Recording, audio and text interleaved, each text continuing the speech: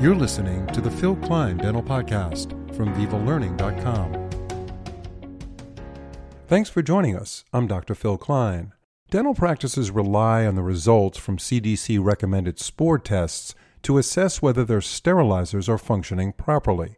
Today we'll learn the other critical component of quality assurance, which is sterilization indicators and integrators. Our guest is Mary Govoni, a speaker, author, and consultant on infection prevention control and regulatory compliance.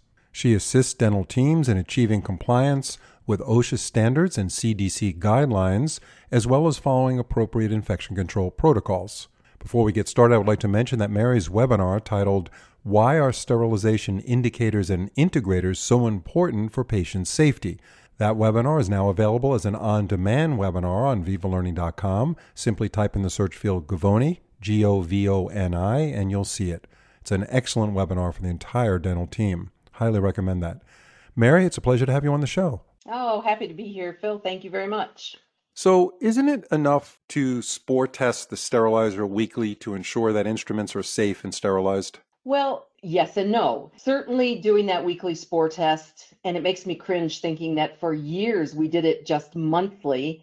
Doing that weekly spore test is certainly an element of quality assurance, but if you think about it, that spore test that's done either at the beginning of the week or the end of the week is really capturing a moment in time. So in that load, I had absolute microbial kill because perhaps I loaded everything correctly. I'm more careful when I run the spore test, or some people will run the instruments on an empty load, which according to most of the manufacturers, you should not. You've got to have that challenge of more things in the load. So I know it worked at that time, on that cycle, on that sterilizer. But what about the rest of the loads that you run from one week to the next? And there's where we have to have more quality assurance measures, meaning indicators that we use in the sterilizer, in the pouches, and in the sterilizer itself to make sure things are working correctly. So you're saying in the past we did it once a month? That was the typical protocol? Wow. Yep. Wow. The 1993 CDC guidelines said once a month. And then in 2003, that was changed to weekly. And many people thought, oh my gosh, that's so much. But it's really not enough. In Canada, dental practices have to spore test their sterilizer every single day. And they cannot use that sterilizer on any given day if it hasn't passed a spore test. Yeah, that's why you need 2 sterilizers minimum in your practice to see. Yes. Yeah. So what other protocols should a dental practice follow for monitoring the effectiveness of the sterilization process? Great question. According to the CDC, in the guidelines for disinfection and sterilization, and in the guidelines for infection control in dentistry, they say that it should be a combination. Monitoring the sterilizer should be a combination of 3 things. One is mechanical monitoring, which means that when you run every load, you're looking at the gauges and the dials or whatever controls you have, and or you're looking at the printout that you get at the end of that load to make sure all the parameters were met, the temperature, the time, and the pressure. And then we do chemical monitoring, which means that you put some kind of an indicator in the load and in the packages, and then biological monitoring, which is your spore test. So it's a 3-pronged process. And I know some of these sterilizers have some internet-based feature to them. The company that sells you the sterilizer monitors how your sterilizer is behaving. Are you familiar with that at all? I am, and I think that they are like the greatest thing since sliced bread, because if something's malfunctioning, they can alert you right away to say, hey, you may need to reprocess these items in another sterilizer because something's wrong with your cycle, rather than just maybe somebody's not checking the controls. And so maybe it's been doing this since the last spore test. So yes, in fact, if you look at the a group called AMI, which is the Association for the Advancement of Medical Instrumentation, their Standard 79, which speaks to instrument sterilization, says that if you don't have some kind of an external printout, or you can add one on, if you don't have the ability even to add one on, if it's not built into your sterilizer, they say you shouldn't even use that kind of a sterilizer.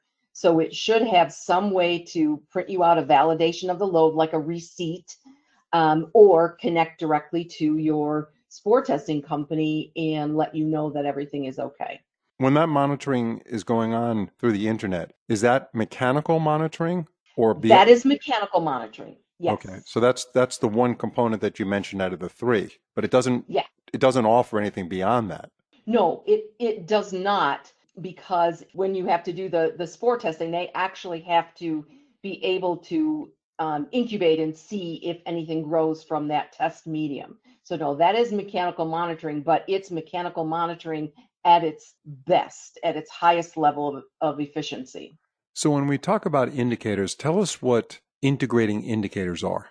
Well, integrators are a higher level of an integrator, meaning they give you more information. So we have two types of integrators that are available for sterilization monitoring, and they're actually called integrating indicators, a type 5 and a type 6. Type 5 is truly the integrating indicator because it measures all the parameters for sterilization: time, temperature, steam penetration, or pressure, as it's referred to a lot. And it will measure those at a high level of predictability to tell you that it is most likely all the microorganisms were killed, but isn't an absolute until it's validated by a spore test. Then a type 6 integrator is called an emulating integrator, and it is essentially like the equivalent of a spore test, but it's not a substitute for a spore test. And it's used in specific situations, not in dentistry, but in medical kind of situations, that one is used. Yeah, and you go over this in more detail in your webinar that you did. I mentioned in my introduction, the title of that is Why Are Sterilization Indicators and Integrators So Important for Patient Safety? I certainly recommend that to everybody. Just go to vivalearning.com, look up Govoni in the search field, Govoni, and you'll get a full coverage webinar on all the details that Mary just went over. So what options does a dental team have for packaging instruments? We hear so much about packaging. I mean, that's such a big topic when it comes to autoclaves and sterilization. What are the options? Absolutely. And that was a change that we got in the 2003 guidelines from the CDC, stating that all items must be packaged prior to sterilization. So anything like burrs or handpieces or instruments, whatever it is. And so there are a lot of options for practices to use. The most common are sterilization pouches, and they usually are made of paper and a plastic-like material, and they put the instruments in and then seal the pouch. And then there are other paper types of pouches that are used for dry heat sterilization.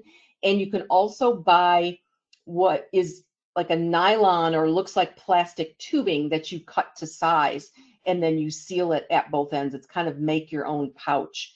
So let me ask you this. What kind of wrap is appropriate for instrument cassettes or surgical instruments that are bundled? The type of wrap that needs to be used is something, first of all, that's FDA cleared as a CSR or a surgical wrap.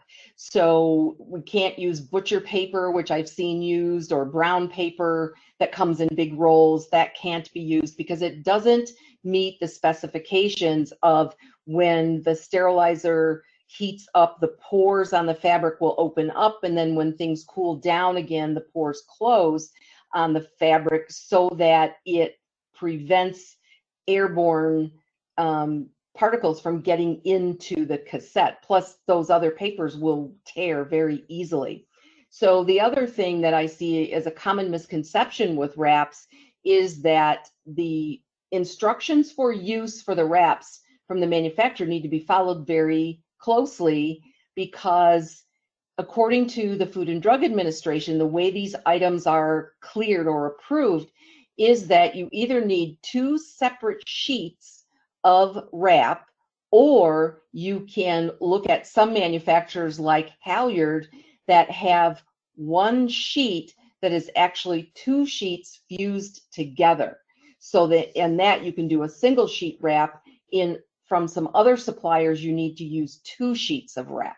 So that sounds like a huge efficiency factor for doing this day in and day out. You're only doing one pass on that. So there's got to be a return on investment on the Halyard product, I assume. Absolutely. And they've been manufacturing that CSR rep for years and years, and they've really got it down to such good quality manufacturing processes, and it's such a good quality product that it's also can be used as sort of a barrier to cover countertops or bracket trays in the treatment room as well. So that's another advantage of using that wrap. The thing to know about whatever type of packaging materials that you're using is there has to be some type of a chemical indicator in that package. And the most common misconception that people have is that if they're using autoclave tape to seal the wrap on their cassettes, that means those instruments are sterile. All it means is they have been through a sterilization cycle. It's a single parameter, only measures the temperature in the sterilizer. What is the protocol for monitoring each sterilizer load of instruments and for each pack of instruments? Great question again. First and foremost, the CDC says that an integrating indicator, a type 5 indicator, should be placed in every sterilizer load because it will measure all the 3 parameters necessary for sterilization. And then you follow the manufacturer of your sterilizer's instructions as to where you place that in the load, where it will be most challenged. And then there needs to be some type of a type 3 or type 4 chemical indicator on each package. Now, most practices use the pouches, and they use pouches that have internal and external indicators on them, and they'll change color if the process has been successful. If you use some kind of a packaging material that doesn't have an integrator built in, or an indicator, I should say, built in, then you need to place a strip. And they're usually like paper strips that you place inside of a cassette or inside of a pouch without indicators. And that has to go in every single package. So then when the sterilization cycle is done, the first thing you do is you check your load integrator and see if that passed. If it passed, the instruments need to be checked, but they can be released. If the color change didn't happen, or the as they call it, a moving front didn't change on your integrating indicator, you need to repackage and reprocess all of those instruments. So if they're good to go, the indicator passed, then you check each package individually, and if any one of those did not have the appropriate color change, then they need to be repackaged and reprocessed. The only exception to doing it immediately would be in a cassette. I wouldn't open up the cassette until I was ready to use it, but I need to remember to check that indicator when I open the cassette to make sure it's safe to use those instruments. And if not, they go back to sterilization and you take another cassette. So it seems like there's a lot of fail-safes involved. There's a lot of, it's not an automated thing where it corrects itself, but there's a lot of warning signs that are going to tell you that, things are not heating up the way they're supposed to. Would you say it's just an extremely safe industry right now as far as that goes? I think it is for the most part, and it's backed by the science. We don't see very many healthcare associated infections that come from dentistry. Most of the healthcare associated infections that patients get or are exposed to come in hospital settings or medical settings, and we don't have that kind of data coming out of dentistry. When cassettes came out back in the day, and I know Ufridi was a big company that was selling it, everybody thought everybody was going to be switching to cassette systems. That reached a certain level amongst dentists using that, but it kind of tapered off. And now you say that we're still mostly using paper packages, right? Yes, I would say so. But what I do see are more of the larger practices, and a lot of the DSO practices are using cassettes because they're so much more efficient, and they absolutely are safer for the team. And it saves so much time in handling instruments that once you put you're finished with treatment, you put the instruments in their places back in the cassette and you close it up. There's no way I can get poked. And all I have to do is take the cassette and take it to the ultrasonic or the instrument washer as one unit, as opposed to individually handling a whole bunch of instruments. More people are seeing the benefit and looking at the fact that there's a pretty good ROI on that investment in cassettes. You know, you have that initial cost to purchase all this, and that's, you know, a lot more expensive than buying paper bags. But you're saying the ROI on it certainly justifies doing that, because just plain what you said, the efficiency is so important and the safety. From OSHA's standpoint, OSHA must love those cassettes, right? For employee protection. They do. And right now, where we're seeing so many dental assistants in particular coming into dental offices as new employees who have very little or no experience, they're certainly going to be at risk of some kind of an injury, or perhaps not getting setups packaged correctly if all the instruments are going into pouches. It's just so much quicker and easier to learn how to utilize an instrument management system rather than handling all kinds of loose instruments. All right. Well, thank you very much, Mary. A lot of great stuff in here. You know, it is encouraging to see all the systems in place that protect our patients, protect our employees from infection, moving from one patient to the other through instruments. I mean, I think we've got that under control. There's ways to spread disease in the dental office, but hopefully not through instruments. That's right. You know, aerosols. I think we did a remarkable job through COVID, considering the fact that we had very little notice and very little preparation for that kind of pandemic, which we haven't seen in a century, right? Pretty good. I totally agree. Yeah. But word to the wise, be prepared for this fall, because I'm reading information from public health sites and organizations that are saying that they think we're going to get a triple whammy again this flu season of flu, COVID, and RSV. So don't throw away your N95 masks and don't stop screening patients for respiratory symptoms. Right. No, absolutely. We'll be reaching out to you to get the latest information on this. You can be sure. We'll be calling up Mary Govoni saying, Mary, we need you to talk on Viva Learning and tell us what's up.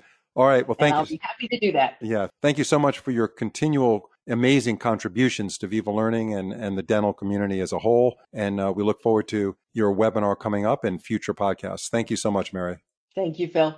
If you've been enjoying our podcast, we'd love to hear your thoughts and feedback by leaving a review on your favorite podcast platform, whether it's Spotify, Apple, Google, or any other platform you listen on. Leaving a review is a fantastic way to support us and help others discover our show.